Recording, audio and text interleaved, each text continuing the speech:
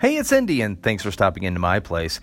And you know, I noticed the last time you were here that you need some fine dining tips. Oh, when you're at Indy's place, don't worry about it. I mean, feel free to use your fingers and, pour as much ketchup on anything that you'd like. But I tell you what, though, the next time you're fine dining, I've got a few tips that may just help you out. Are you ready? Okay. Tip number 1. You said bon appetit. You never, ever say bon appetit. Nuh-uh. Say something more like, enjoy. Yeah. Bon appetit just doesn't work anywhere around the world.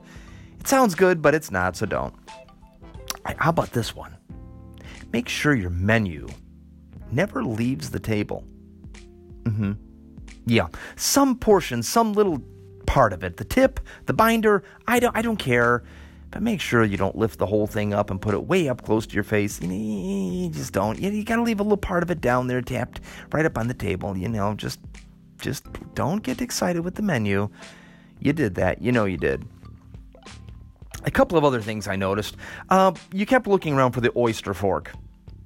Don't look around for the oyster fork.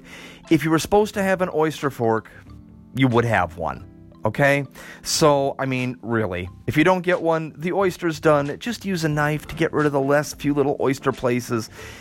And when you're done, for God's sake, please turn the empty oyster shell over on your plate. Really. These are some helpful tips. Just things I noticed that you did last time you were here. Oh, the cup. You always put the cup back in the exact same place, and you always drink from the exact same place on the rim.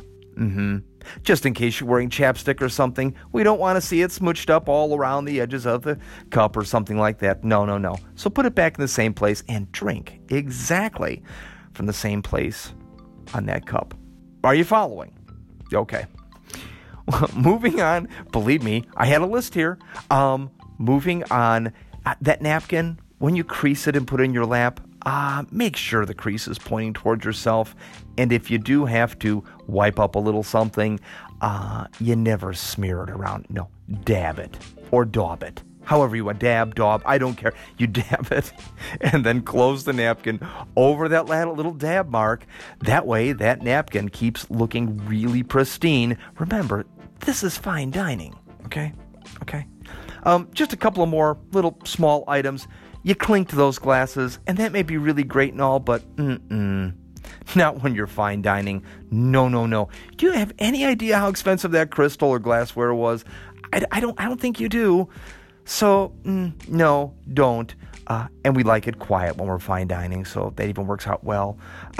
So clinking, no clinking.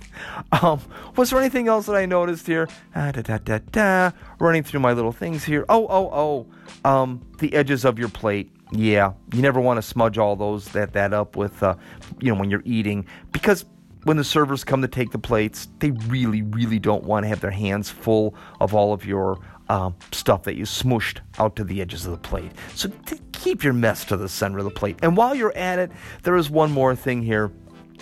The debris on your plate, like that part of the potato you didn't like, or that little tail of the shrimp you didn't feel like eating. Yeah, that goes in the upper left-hand corner. The lower right-hand corner is reserved for sauces like butter and things like that. And lastly, when you head to the restroom, you don't tell anyone you're going to the restroom. Just excuse yourself and leave for no apparent reason. It's a mystery. People love mysteries. Anyway, so there you go. Last time you were at Indy's place, I noticed these things, and I thought, if you head out for fine dining, now you're good to go.